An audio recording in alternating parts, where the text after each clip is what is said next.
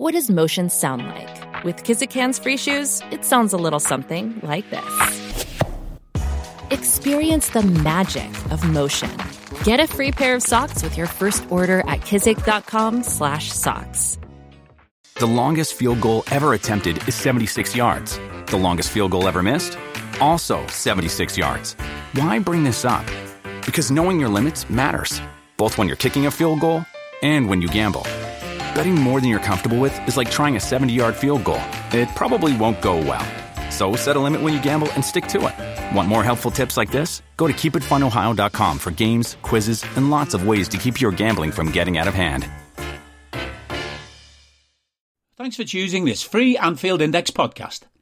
If you'd prefer to listen to this or any of our other shows without adverts, then now's the time to check out Anfield Index Pro. With AI Pro, you can supercharge your entire listening experience. You'll not only get all of our podcasts without the ads, but you'll have them far faster with our Quick Publish feature available exclusively for subscribers. AI Pro also puts you in the heart of our sound studio, with an option to listen to many of our shows live and interact with the podcasters in real time as the shows are recording. Upgrading couldn't be easier. AI Pro is available on all popular podcast platforms, and we have our own apps for Apple and Android. Just head on over to AnfieldIndexPro.com and get started today. Hello and welcome to the Daily Red, your lunchtime catch-up on all things Liverpool FC, on a Wednesday on which it looks like we can finally get back talking about real football, because most of the international nonsense is over. And we have a derby this weekend. And this is one of those derbies where they're awful. They are genuinely a dreadful, dreadful football team. And we should win very, very comfortably. But it's still a derby. And you just don't know what's going to happen. Now, we've seen over the years some bizarre outcomes in derbies. Games that we didn't deserve to win, but did. Games where they were dreadful, but managed to scrape a result because reasons. David Coote, for one. And we've seen us absolutely batter them. Now, they've beaten us once, but it was, during COVID, there was nobody there and we were losing to everybody. So I don't put a whole lot of stock in that. They've had a terrible start to the season, an absolutely dreadful start to the season. There's just no way to deny it. You look at who they've lost to. They lost to Wolves. They lost to Fulham. They lost to Luton at home. Luton are dreadful, but they went to Goodison Park and they beat Everton. Now, this game will be at Anfield. Everton have won once away from home this year. That was away to Brentford. They've won once at home this year. That was at home to Bournemouth. In between those games, they did lose to Luton. So, yeah, that's the kind of up and down nature you get with this Everton team. They're crap. They're crap. They play really well and get a win. They're crap again. Then they play really well and get a win. So if they follow the pattern, they should be crap this weekend, but they will be up for it. Now, the thing is, most of their team is not new. Like, Pickford's there a while, but Ashley Young is just in the door. Michaelenko's been there a few years. Tarkowski's there. This is his second year. Branthwaite, this is his first season as a starter, but he'd been there a couple of years, having joined, I think, from Carlisle. Onana, this is year 2. Garner, this is year 2. Doucouré's there a few years. Like, there's nobody really other than Pickford and Seamus Coleman who's really ingrained in the fabric of Everton Football Club. And that's probably a good thing for them, because who the fuck wants to be ingrained in that type of horror show? But the bad side for the team is that there's nobody there who's been through real wars with Liverpool over the years. They don't have that real siege mentality when it comes to playing Liverpool. Coleman would have it. but he's out. So it's going to fall on the likes of Pickford. Michael Keane in the dressing room has been there a bunch of years. Calvert-Lewin has been there a long time, but I just don't imagine him as a rah-rah-rah type. I don't imagine Dominic Calvert-Lewin as a big voice in the dressing room. So while, yeah, they'll get themselves up for it, there's not many of them that have great amounts of experience playing Liverpool at Anfield in a derby and trying to let the teammates know what that's going to be like, because this is a different type of game. We should win this game very comfortably based on how the league table looks, how the season has gone so far. We're fourth. They're fifth from bottom. They're 3 points clear of Luton and Burnley, 4 points clear of Bournemouth, and 6 points clear of Sheffield United. They're currently level on points with Brentford, who've had a really bad start to the season. They're very much a relegation contender. They very much are. They might like to think they're not, but they are. Because at some point, either Burnley or Bournemouth is going to figure this Premier League thing out, and they're going to go on a run. And Everton don't look like a team who's got a run in them. If we look at their season to date, lost at home to Fulham. That was a Fulham team who'd lost their best player in the summer in Mitrovic. There was loads of doubts over whether Paulinho was going to stay. There'd been a lot of talk about the manager potentially going to Saudi Arabia. That wasn't an Everton or a Fulham team firing on all cylinders. And yet they went to Goodison and got the win. And Everton looked really, really poor on the day. They followed that up by going to Villa Park. Villa had just been spanked by Newcastle, and Villa did some spanking of their own. Then they came home and they played a Wolves team that are actually better than expected, but it's a Wolves team that doesn't have many goals in it. And yet Everton were awful. They beat Doncaster in the Cup. Round of applause for all involved. Then they went to Sheffield United and were very fortunate to come away with a 2-2 draw. They lost to Arsenal. Then they went and beat Brentford, which, on balance of play, Brentford probably should have gotten at least a point, but Everton did play well. They beat Villa in the Cup. They beat a Villa reserve team. Back-to-back wins. Things had turned around, and then they lost at home to Luton. They lost at home to a Luton Town team who struggle to score goals, concede goals at an alarming rate, and prior to that, had not won a game. Prior to that, Luton's only point was a home game against Wolves, in which Wolves went down to 10 men. And Everton still couldn't get a result. But then they beat Bournemouth, and they did play well against Bournemouth for about for the first 45 minutes. They were really good in that game. And they probably should have been 4 or 5-0. But Bournemouth just started the game really poorly and gifted the goals to Everton. The first one, you might as well just have thrown the ball into your own net for what Zarbani did. Now it gets really tough for Everton. They've got a really tough run coming. Away to us, away to West Ham, who've started the season well, then home to Brighton. Now, they did beat Brighton heavily last season away from home, but you'd imagine De Zerbi will have figured some things out. Then they go away to Palace. That'll be tough. That's a game Roy, with his 43 to 45 point algorithm, will have targeted to win. Then they're home to United.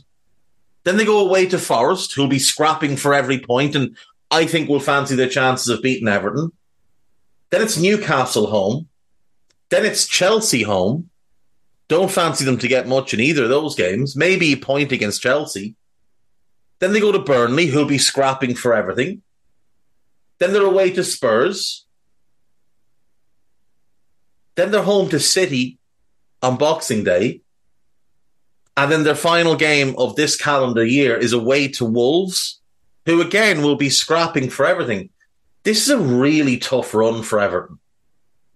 And it's not hard to look ahead to the turn of the year, to January 1st, and think Everton will be in the bottom three. It's not hard to picture that at all.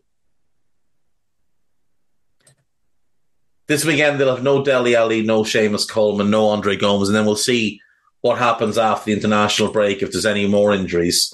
As things stand, Curtis is suspended, Thiago's had a setback, Kelleher got stitches in his knee, so he'll be out in a little while. Bajcetic does hope that he could be ready to play. Jota will be back. Gakpo, it depends how the knee's healing. And then there's Robbo. And we don't really know what the situation is with that shoulder yet. Will it need surgery? If it needs surgery, he could be out for 3 months. It looks like Luke Chambers has picked up an injury in international duty as well. Now, that does leave us, obviously, with Costas. And then young Callum Scanlon, who's very highly rated. I haven't seen a whole bunch of him myself, but he is very highly regarded. And potentially he's going to play certainly EFL game, you'd imagine, against Bournemouth, but maybe he plays the Europa League as well if Chambers is out for any period of time. So we've got a worse injury situation than them, but we've got a much better squad and a much better team than them. If you saw the Brazil-Uruguay game, Darwin looked tremendous. Great goal, great assist. Really, really looking like a fella who's getting ready to put together a serious run. So yeah, we've got that to look forward to at the weekend. We'll obviously be talking more about it in the coming days. On thisisanfield.com, there is a lot of build-up for the derby. So we have how Liverpool's team of Max won controversial first Merseyside derby. So that's a really nice historical deep dive if you want to take a look at that. That piece was written by Adam Beattie, so I encourage you to go and read that one. Adam's also written a piece on why the start of the season is even better than it looks. And then we have the 8 figures to both play for and manage Liverpool FC. This was put together by Joanna Durkin, so well worth your while getting into that type of stuff. Nice. Oh, nostalgia is great. Look, we should always hold on to our history. We always should, because it's important. It really is important to hold on to our history, especially with a club like ours. FA revealed Liverpool letters over Curtis Jones' red card. Inappropriate use of VAR. Let's check that one out.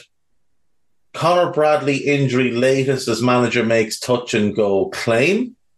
Okay. Trent Alexander-Arnold joins Ryan Reynolds in F1 deal led by FSG investors. Let's have a quick gander at this. Trent is one of the high-profile backers to join an investment group into British-based Formula One team Alpine Racing. Alpine? It's Alpine in my vernacular, but I think it is Alpine, isn't it, is the team name. They're still only 25, blah, blah, blah. Anthony Joshua, Rory McIlroy, Juan Mata, Patrick Mahomes and Travis Kelce, or Mr. Taylor Swift as he's now known. The group are led by Otro Capital and Redbird, who've obviously got a share of FSG. Ryan Reynolds involved, and Rob McElhenney also involved. Interesting. Fair play. I guess we'll see Trent on the grid at some point. Just, hanging out, living his best life. And good for him. Manu Kone not a topic for Liverpool, despite new agreement on transfer. Liverpool are not expected to return for summer midfield target Manu Kone. According to who? Sky Germany are reporting that he could potentially be available in January. Florian Plettenberg, who's been wrong about most things related to Liverpool, he says that he's not a topic and there's been no talks. Well, that isn't true. Let him have his way. What else do we have here? On Liverpool.com? Not a whole lot. They're selling us some hopes and dreams again. Link us to... We'll try and link stories that don't in any way reflect Liverpool Football Club to Liverpool Football Club. There's a piece about Robbo. There's a bunch of pieces about Darwin. There's a bunch of pieces about Dominic. Dominic Szoboszlai just showed his best position for Liverpool in Andrea Pirlo experiment. Absolutely not. There's a piece here about Haaland for some reason. A piece about Bellingham. Liverpool scouts may have just seen perfect double transfer chance, and Diogo Jota knows why. We'll come back to that. There's a piece about Harvey Elliott. A piece about Kefren Turam. Ibu, I think, is still keen on us to bring in his buddy. Jurgen Klopp may have already hinted at Mohamed Salah heir as Liverpool wildcard just emerged. This picture of Harvey Elliott. If Harvey is the heir, we're going to be in trouble. He's simply not anywhere ready for that type of role at this stage. But, he's obviously very talented and needs to be developed. Liverpool could be in the market for two left-footed players in 2024 in attacker and defender, while Diogo Jota played alongside two candidates for Portugal. So Goncalo Inacio is one. Now, again, if we really wanted him, I'd wonder why we didn't go and nab him in the summer. Pedro Neto's the other one. Neto's better on the left than he is on the right. I don't really care what anyone says. If you watch his entire catalogue of games, his best performances come on the left because he can go infield or outfield. I feel like playing him on the right rather, it just doesn't get the best of him, because his best aspect for me, other than his dribbling, is his crossing ability. I think he's a phenomenally good crosser of the ball. I think he's much better on the left than the right. I think he's more comfortable on the left than the right. Like, he gave Joe Gomez an absolute terrorizing. Now, he also did similar to Ake. He roasted him as well. But what he did to Joe Gomez, that's illegal in a lot of places. Like, that is, Joe Gomez has family. Like, his parents would have watched that game. And you did that to him. It's a violation. So him on the left is far more interesting than him on the right. Him on the left would also suit our team a lot better, delivering service for Darwin, especially if we were to bring in Inacio to replace Robertson, because Inacio's not going to overlap. He's going to sit in more as a centre-back and be more of a passing option, which means that you need that width, that real width on the left from a left winger. A left-footed left winger. And that's what Neto would be perfect for. And I know we've got Diaz, but Diaz is right-footed. And maybe you shift, if Salah does go, maybe you shift Diaz to the right side. Or maybe Diaz leaves. I mean, there was talk of it during the summer. He was linked to Saudi Arabia. I wouldn't be surprised if they came back. That didn't just come up. Like, they didn't just go, oh, let's have a quick look at Luis Diaz. He's only got 4 years left in his contract. Let's have a look. That's clearly something that's been encouraged by somebody, potentially his agent. So it wouldn't surprise me if Diaz was one that maybe made a move to Saudi Arabia next summer. Not that I'm saying I'd like him to go. I'm just saying I think it could happen. Right. Before we get to AnfieldIndex.com, I got asked a question by Daniel Rhodes. If you could transport one of the famed midfield of Mascherano, Alonso and Gerrard into Liverpool's team, today's Liverpool team, which one would it be and why? So he sent me that yesterday and I ended up spending about, I won't say how long, but far too long thinking about this. So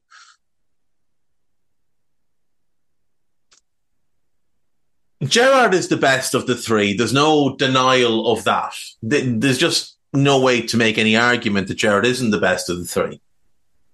And in a box midfield, Gerrard and Dominic as the two attacking options who drop into the wide areas off the ball would be incredible because they've obviously got an immense amount of ability on the ball. And then off the ball, they're just machines. So I like the idea of Dominic playing on the right, Gerrard on the left, so that when they...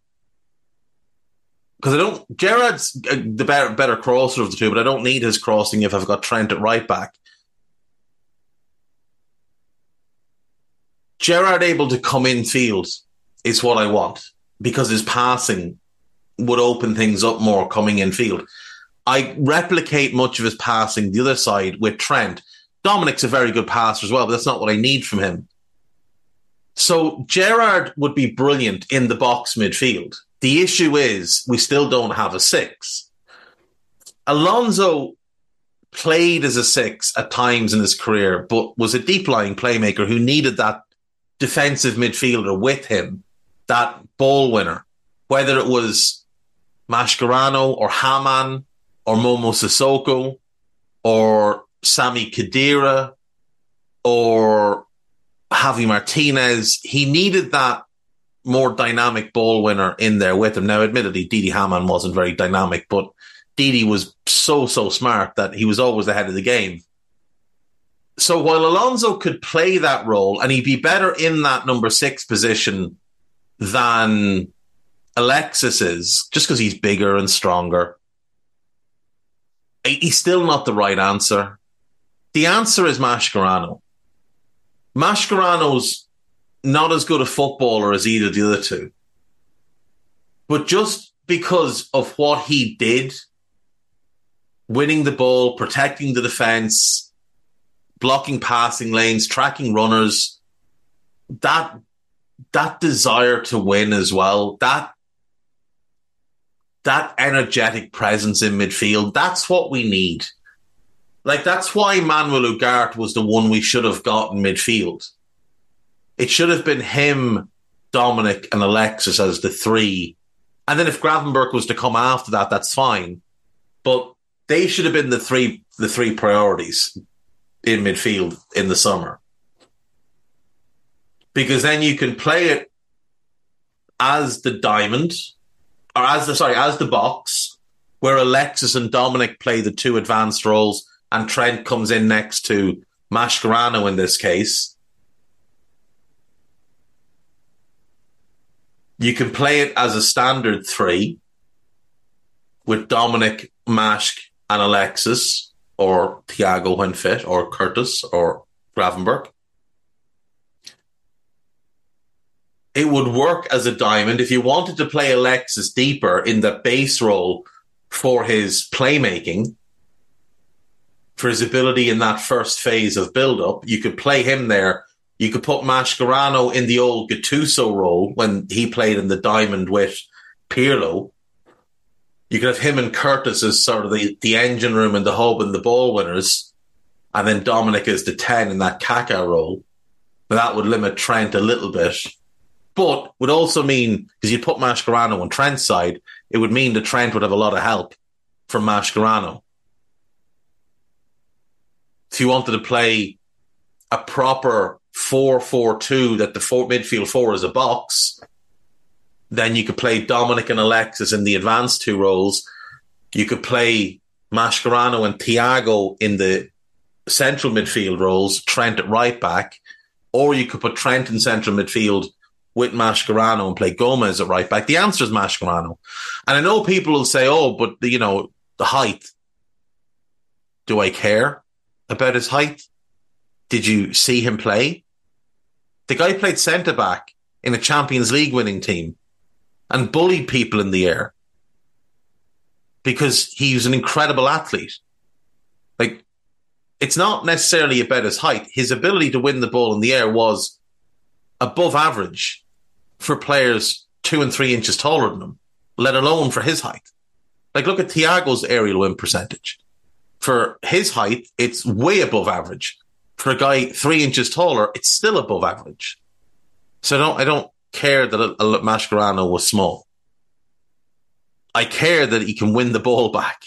I care that he can protect the defence, that he can give Virgil and Ibu that shield that they need in front. I care that he can help both fullbacks. I care that he frees Dominic and Alexis to play their natural games higher up the field and not be wasted playing as a number 6. So Mascherano is the answer. Gerrard's the best footballer, but Mascherano's the right answer. AnfieldIndex.com, there's a piece ahead of the derby. There's a piece about the left-back issues. There is a piece about a recent report from Germany that Liverpool have interest in not just Leroy Sané of Bayern Munich, but also Jamal Musiala of Bayern Munich. Now, Musiala's contract is out in 2026. Contract talks for an extension have been shelved because there's some changes behind the scenes at Bayern. Musiala would be incredible. He is an outrageously talented player. However, I don't believe this rumor. I believe this is his agent planting a flag because he wants a new contract. If we were to sign one player from Bayern, the player to sign is Alphonso Davies, who's out of contract in 2025. And for me, should be one of our top targets for 2024. And if we do want a Musiala type, just sign Florian Wirtz. He'll be easier to get. He'll probably be a little bit cheaper. And I think he's a better player. Now, Musiala might be more talented. So long-term, Musiala might be just a notch above. But I think the path for Wirtz to become the best version of himself is clearer than it is for Musiala. There's a piece about Andy Robertson and the possibility/probability of a shoulder operation. There is a bunch of new podcasts. Dave Davis had a chat with David Lynch to discuss the season so far, so check that one out. There is a Transfer Pod Pro Plus jobby with Dave Davis joining Trev Downey for an extended chat. And there is an AI Scouted, which Guy had to step in for me because I was unavailable yesterday and Carl is unavailable for the rest of the week. So they previewed the Everton game. So it's a little bit early, but it was the only time that was really available for it to be done. So give that one a listen as well. We've got a few more coming this week. Obviously, there will be a Rival Recon. I think there'll be a press conference pod with Dave Davis. Trev might get one more up. There might be a Moby on the spot. I'd imagine there will be. There'll be an Anfield Index podcast, the original. And you never know. There might be something else. But that's it for today. I will see you all tomorrow. Take care of yourselves. Bye-bye. We hope you enjoyed listening to this Anfield Index show. Please be sure to subscribe to our channel so future podcasts find their way to your device automatically. There's nothing quite like fan engagement, and we'd love to know what you think of anything discussed on this show. The best way to get in touch is over on our free Discord community, where both podcasters and listeners debate the hottest LFC topics 24/7. Sign up free now at AnfieldIndex.com/Discord. You won't regret it. You can also follow us on Twitter at Anfield Index and find us on Facebook by searching for Anfield Index. Oh, and before you go, we'd love it if you could leave us a 5-star review on your favourite podcast app. It only takes a couple of seconds, and it means the world to the people who create these free shows. Social Podcast Network.